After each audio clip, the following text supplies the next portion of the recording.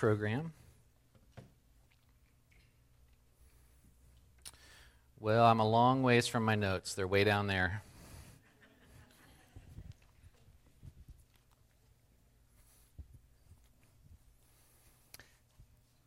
You think that might mean I preach shorter without my notes, but it might mean I preach longer, so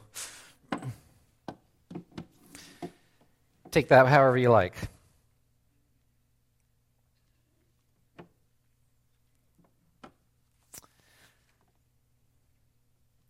Some days it feels like there's a lot of, let's just call it small church family things that go on and little glitches, etc., but I hope you just feel quiet at home here this morning. Today, or this week, we've said it a few times, we're celebrating Independence Day. We're celebrating the 4th of July, freedom of governance from the British Crown. No offense to my future son-in-law. Freedom to worship, freedom to pursue life, liberty, and happiness. You know, for good or bad, freedom is the preeminent virtue in our national culture. There's a good side of that, and there's a bad side of it. But we pursue freedom with all of our hearts. It's what drives us as a culture. We want to throw off any bonds and to feel free and to be able to do what we want. But why, in the middle of that kind of an emphasis, do we tend to feel bound? We tend to feel trapped. We have the burden of, we still have this doing something funny to me here. All right. Let me start over. No, that's just, thank you, Carlos, saved the day again.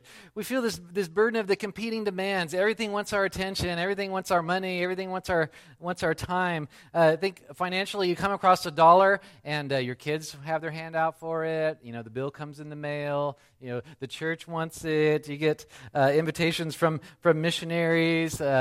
You see that tasty treat you want, then you go on Amazon, and there's all kinds of ways you can spend that. Whatever. There's all these competing tugs. And then, so that's if you have $1. What if you have an hour? There's all kinds of things that we could spend doing that. Entertaining ourselves. Our family wants that hour. Our boss wants that hour. Our phone wants that hour. The chores, the maintenance, everything grabs at our time as well. And then we think about just the burden of people. I think a simple interaction, you're on your street and you meet one of your neighbors walking their dog. There's this burden to remember their name. There's a burden, you feel this pressure like, I should say something about Jesus to my neighbor. Then there's this competing burden of, I don't want to offend.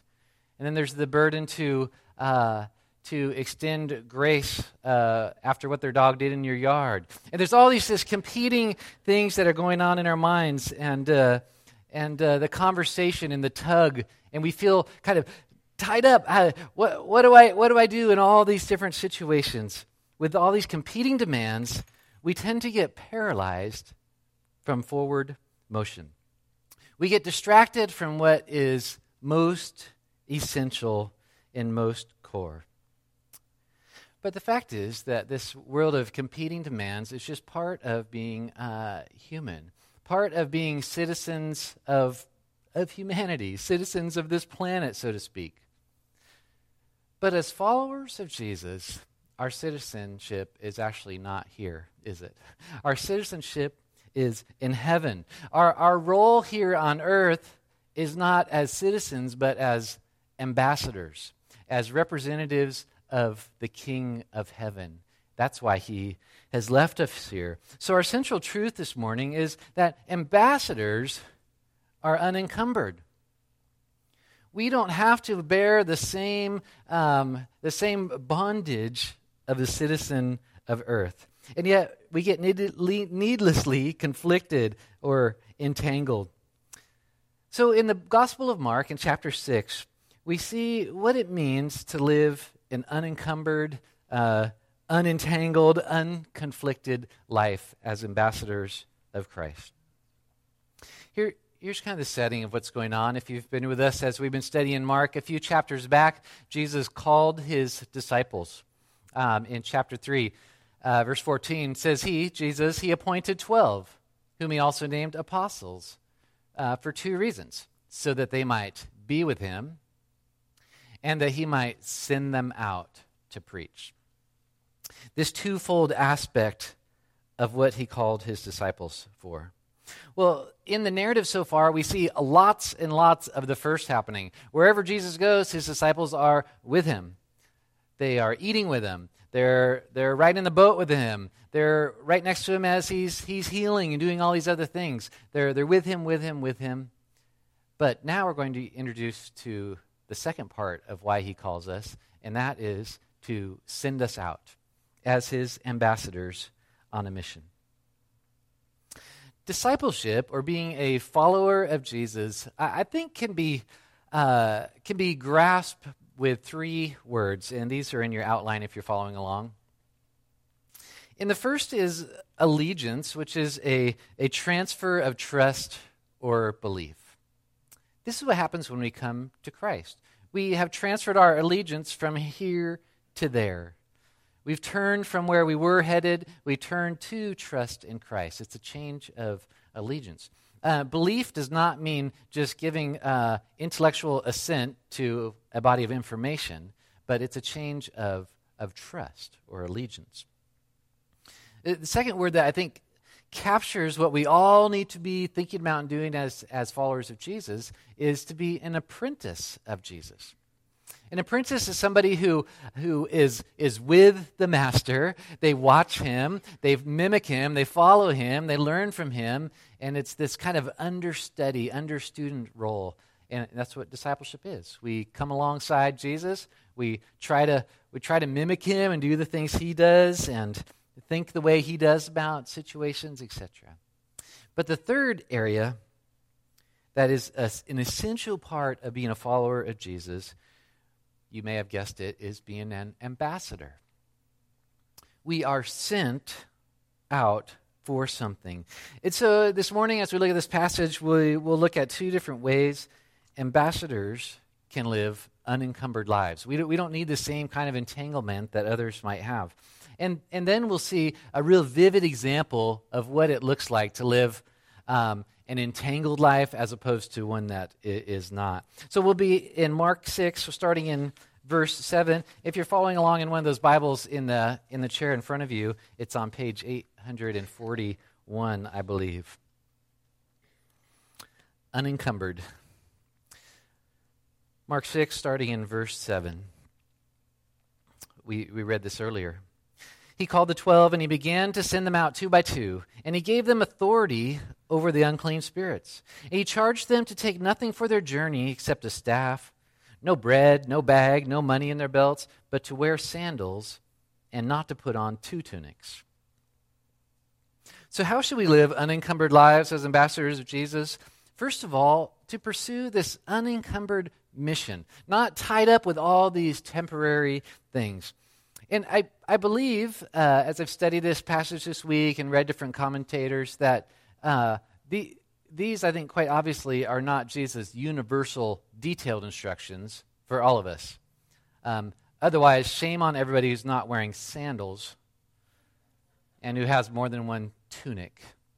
But the gist of it, or the principle of it, is, I think, just simply to travel light as an ambassador of Jesus. This sense that this thing's urgent. These people need you right now. I'm sending you out. Go. Don't go, and gather all this extra things. Don't worry about this. Don't worry about that. Just go. It's an urgency and a simplicity of mission. And what is the mission? Something we have discussed throughout this year. What's our relationship to the world supposed to be? Well, to live with integrity in the world, and then also to restore with goodness, which we might describe as relieving human affliction in Jesus' name. This is what Jesus was doing all the time. He was just going around relieving human affliction. And then, secondly, to restore with the good news, which is the same meaning as the gospel. And now it's the good news about Jesus. This is the mission that we should be about. Going around doing good things in Jesus' name to relieve human affliction, and telling the good news about Jesus to all who will listen. I think what keeps us from accomplishing this really central mission is not that we don't like it, or not that we don't think it's important, but that we just don't get around to it. Other things tend to crowd it out.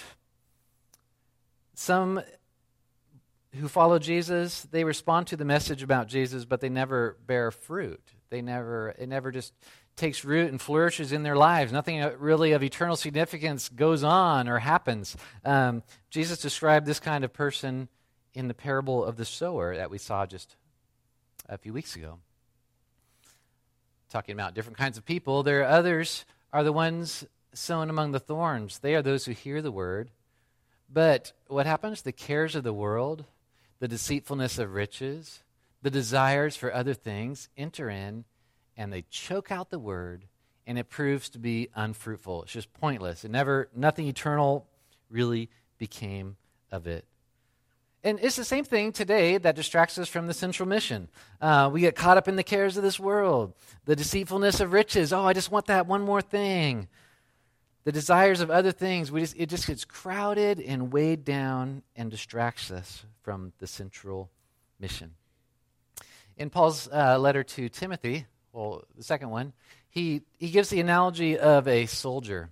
And he says in chapter 2, verse 4, "No soldier gets entangled in civilian pursuits, since his aim is to please the one who enlisted him." This language of being enlisted and sent by one, this morning we're talking about the ambassador imagery.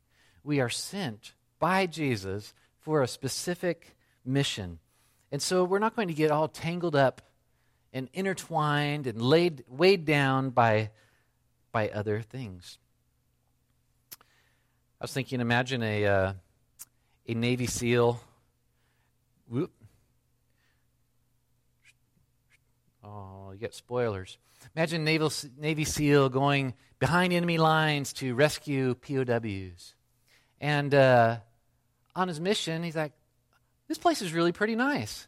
I think I might invest in some real estate here. And he's like, where'd Johnson go? Oh, he's off testing, the street food. He's wandering through the villages. Like, oh, this is really tasty.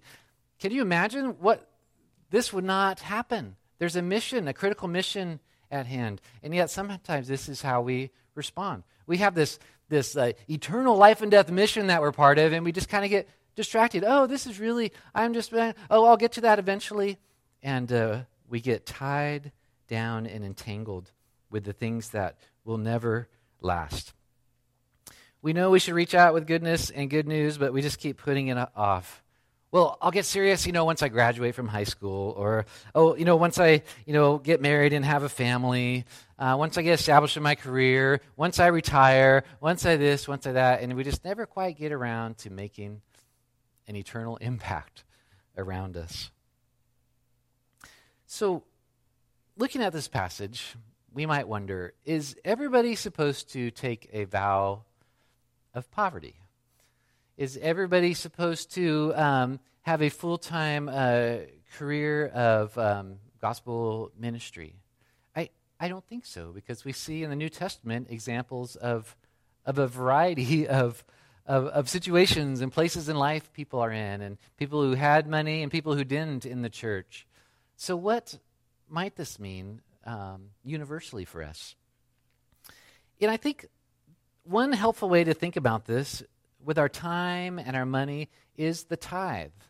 To take it right off the top so it doesn't get lost. So thinking first about money, what if all of us just scraped 10% right off the top and said, this is for eternal stuff, before I start thinking about anything else? We just did that.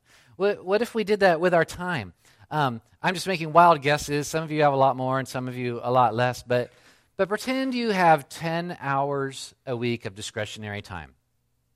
This is your TV time and your reading time, your newspaper time, your internet time. You're walking the dog, you're playing video games, you're riding your bike, whatever it might be, staring at the wall, whatever you do say you have 10 hours to do that a week. What if you just carved out 1 hour and said, this is just for eternity. I'm going to schedule it. I'm going to have that conversation. I'm going to do that thing. I'm going to be involved in this for eternity's sake. Just give it to the Lord right off the top. I think that tithe principle helps us bridge that gap between how we tend to function and this example here of just, well, don't take anything, just run out. The demands of this world will take every dollar, every minute, every breath, if we let it. So let's pursue an unencumbered mission. Jesus continues his instructions, verse 10. Verse 10 to 11. He said to them, he's still speaking with his disciples, getting ready to send them out. He says, whenever you enter a house, stay there until you depart from there. And if any place will not receive you, and they will not listen to you, when you leave, shake off the dust that's on your feet as a testimony against them. I think here we see that to live an unencumbered life, we have to pursue an unencumbered message. A message that's not bound by this fear, this worry, this consideration for how people might respond to the message. Two things keep us from living as unencumbered ambassadors. One is the competing pull of all these temporary things that are all around us that we could pursue. But the other is just this fear of how people will respond. What if we go out doing good things and talking about Jesus and people don't respond well? Well, that can be really paralyzing to us, and we don't move forward. Well, Jesus prepares his disciples for both hospitality and for hostility in these very few words. Some will receive you. He says, whenever you enter a house, stay there. Some will just welcome you in. We'll stay at that house. Don't keep trying to, roam around and upgrade like, oh, but these people have a pool or whatever. Just stay there, receive their hospitality. Some will receive you. Others will reject you. He says, if any place will not receive you, they'll not listen to you. So from the get-go, Jesus sends them out and says, guess what? Some will embrace the message. Some will reject the message. Some will embrace you. Some will reject you. And Jesus says, some will embrace me and some will reject me. This is all built into Jesus' call to you as ambassadors. So regardless of how people might respond to the message of hope in Christ, the message, it stays the same. We still give the same gospel. Mark 1:15, in the beginning of this book, he simply said, Jesus went around saying, repent and believe the good news. This is a very short form of Jesus' message. Paul in Romans 1:16, a familiar verse, he says, well, I'm not ashamed of the gospel. For it's the power of God for salvation to everyone who believes. I can't be timid about this. I can't I don't know. What if they don't believe it? It's God's power to save people. So I just need to tell people. I need to talk about it. I need to explain it. I need to live it. So we get so tongue-tied and bound up that we don't know what to say or do. What if they reject me? What if they ask questions I can't answer? What if they label me intolerant or fundamentalist or narrow? What if they mock me? What if? And Jesus says, guess what? Some will embrace it, some won't. And that's really not your problem. You're responsible to share the good news. You're not responsible for how people respond. We learn in the parable of the sower that it's the condition of the heart. God prepares hearts for the message. God transforms hearts with the message. I think that in some cases, we've come to see the gospel presentation as a sales pitch. And if you're good enough at explaining it and, making the sale or whatever, then people will respond and come into the kingdom of God. That's not how the Bible describes it at all. God prepares the hearts. You just tell them the good news. Different spokespeople for God in the Bible, it seems like God chose them particularly because they were terrible spokespeople. Moses can't speak and Paul can't write or whatever it might be. God chooses them because it's God who changes the hearts, and all we need to do is say the good news. So what is the good news? In the New Testament, there's a real variety of gospel presentations of how the gospel is explained.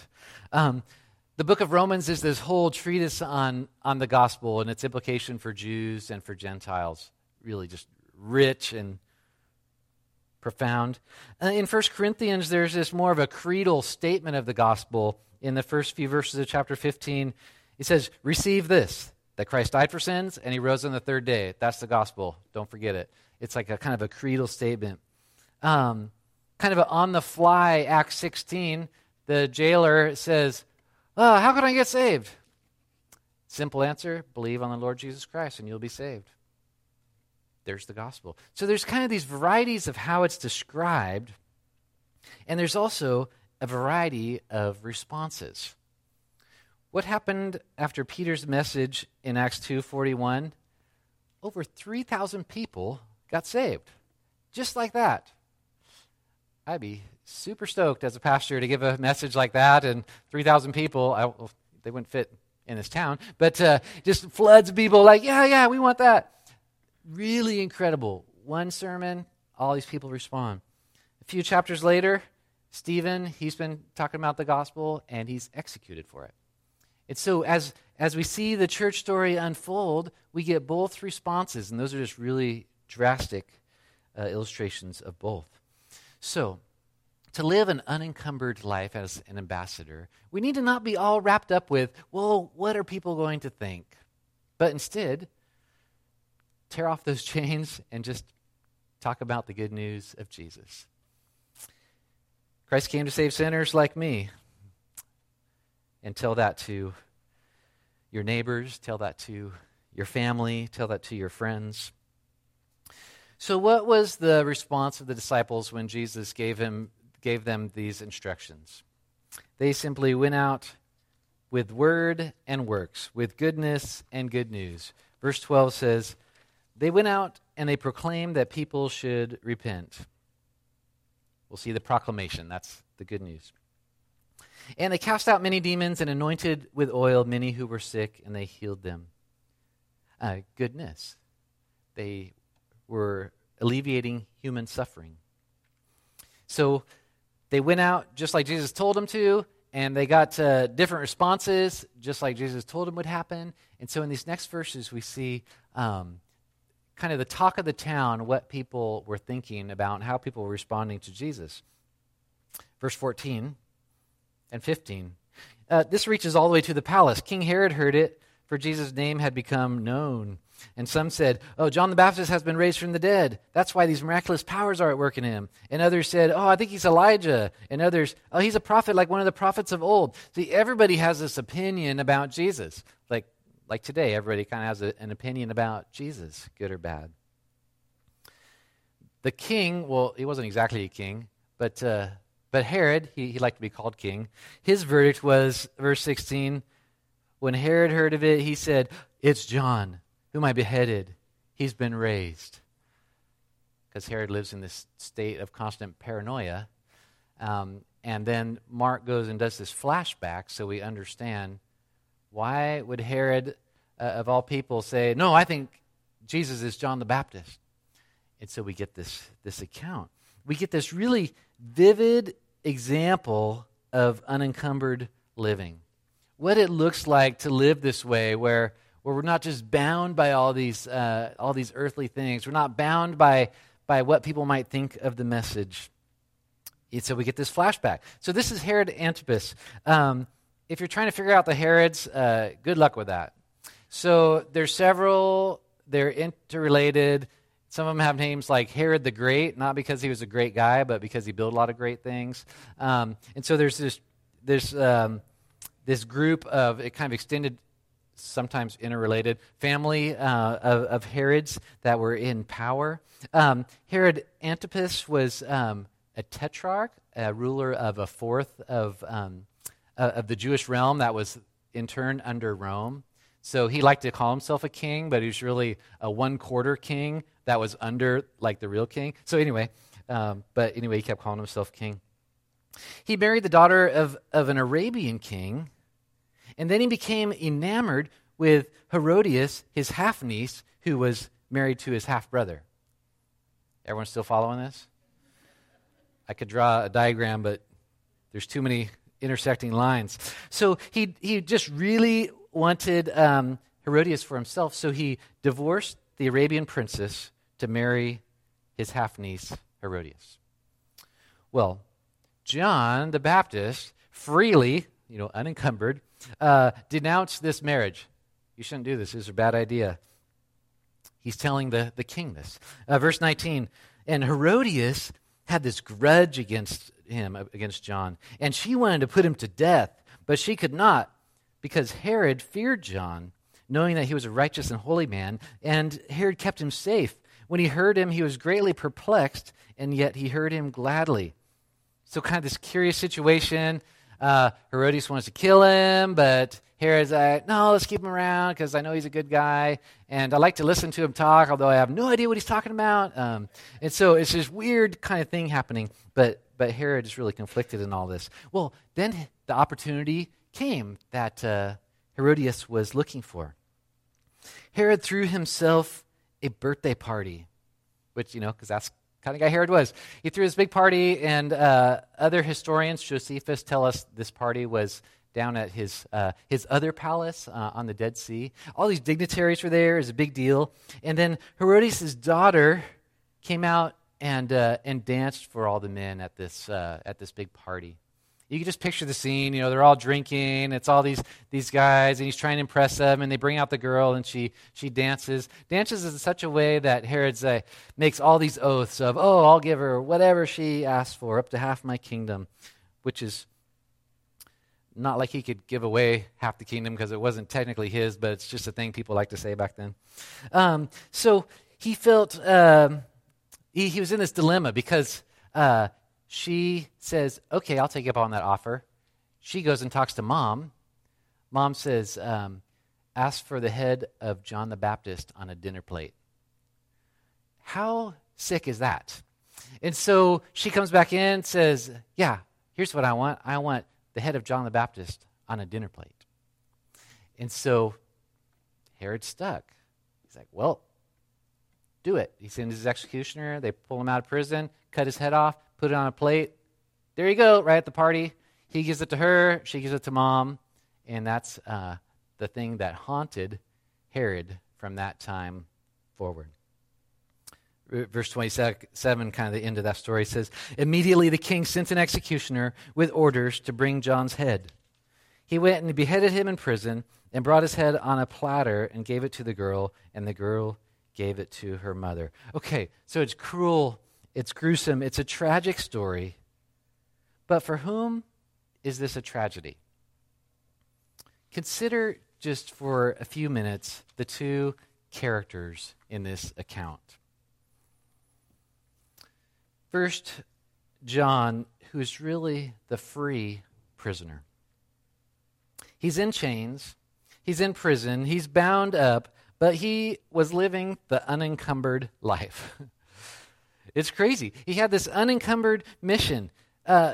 Notice that he was 100% free to obey God. Verse 20, he was a righteous and holy man. He was right with God. He was untethered from the sinful life. John was completely free to obey God. I've mentioned before a friend of ours, Ron Barnes, who did our premarital counseling. We knew from college. And when I was getting ready to move up here to take this role, I just posted something on Facebook about it. And he saw that post. We hadn't talked in a long time, but he could read between the lines that, this was really intimidating. This was really scary to step into this role. And he said this thing, or he posted it. He says, Josh, all you need to focus on is walk with God and enjoy Him. That's it. That's all any of us need to do, is to walk with God and enjoy Him. Just a few months back, Ron was actually hiking, and and he fell off a ledge somehow and died. Just a real like fluke thing that happened. And Ron was a guy who lived this message. He lived free. He free to love people, freely talked about Jesus, and he was that kind of guy. His life was not a waste whatsoever. He lived free. John also had not just the unencumbered mission, but he also had this unencumbered message. He was 100% free to express God's message no matter how unpopular it was. Verse 18, going back, says, "For John had been saying to Herod," like he kept saying to Herod, "it's not lawful for you to have your brother's wife." Like anybody could figure that out. And so John just kept saying that, even though Herod had the power to imprison him and to execute him. So you just see this freedom that John lived out. Freedom of mission, freedom of message. So contrast that with Herod, the enslaved king. I should have put that in quotes. As a king, he could have just stuff he wanted. He just grab it, he named it, and he could have that thing. When I went to Israel, that's my brother-in-law, Rich, and then the other guy is Ronan, who was our tour guide. He's an Israeli. And he's a really great guy. And he had this thing he would say is, "It's good to be king." Because we'd look at these ruins and we'd see that kings did ridiculous things, like Herod, not Antipas, but Herod the Great, the baby killer. He's like, "Well, this mountain's great, but I want to put my palace over here, so guys, move that mountain over here." Because he was king, he could do that. Or, "I want a swimming pool big enough to put a battleship in." So they did. So this is the thing, when you're king, you could do these kinds of things. So Ronan would often say, "It's great to be king." But is it? Think of Herod Antipas. He had power. He had money. He had pleasures. He had the delicacies. He had multiple palaces. He had the women, but he was a slave. He was a slave of his past mistakes. He lived in fear constantly that, somehow John's going to come back and it'll be my doom. And so he lived in this paranoia about just life's regrets. He was a slave of public opinion. Because of trying to maintain a certain image with his court, he had a guy executed that he actually thought was a great guy. That's slavery there, to be so bound by the opinion of others. He was a slave to his own desires. He had this wife. He wanted another one. He's like, "I'm just going to do it, even though everybody says it's a bad idea." He was a slave of careless words. He made all these oaths, and now he has to eat them. He's a slave. Don't envy the king that has everything he wants.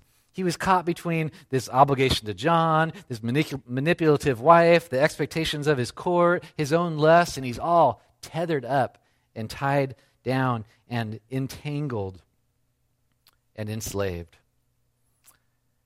We might be tempted to pity John and envy Herod, but we really should be the other way around.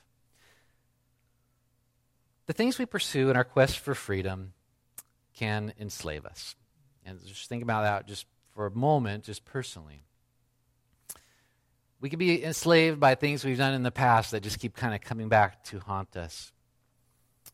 Be enslaved by just compulsive craving. We want that thing. We know it's bad for us, and we just keep doing it. Enslaved by careless words that alienate us in relationships. Enslaved by just self-gratification, and enslaved by image management. We just have to appear to everybody a certain way, and that just rules over our day-to-day decisions, and we just get all entangled and enslaved. Compare that with all you have to do is walk with God and enjoy Him. Wouldn't that be nice to live that way? And we all can live that way. All you have to do is walk with God and enjoy Him. The problem with that other way of living, where we're entangled with all these other things, is one is that it just simply ruins us. But the other thing is It distracts us from the central, most important mission that Jesus has sent us on as his ambassadors. To pursue an unencumbered mission, not getting all entangled in these other things, and to pursue an unencumbered message where we can freely speak of the good news of Christ without being so bound by what people might think. So remember where your citizenship is. If you are a child of God, your citizenship is in heaven. Remember who your king is. That's King Jesus. This world might be ruled by this enslaving self-indulgence, this pursuit of freedom that leads to bondage. That's the law of the land. But very fortunately, we are not bound by the law of this land. I just want to encourage you, as an ambassador of a heavenly king, exercise your diplomatic immunity. This doesn't apply to you here. You don't have to be enslaved like others are. You don't have to be a slave to your past regrets and to public opinion and to your own lust. You don't have to be enslaved to these things and encumbered by them. You could live free because you're a child of the King. You're a citizen of heaven. So exercise your diplomatic immunity. Let me pray for us right now. Heavenly Father, I am just so thankful that you have set us free. You paid the ultimate price so that we can live an unencumbered life and have a mission of eternal significance, and that we could know you and be known by you in the most precious of ways. God, I pray that we would be just anxious to throw off anything that might drag us down from living the life that you've called us to. May we live free because we've been set free, and do it for your glory and for your sake. Amen.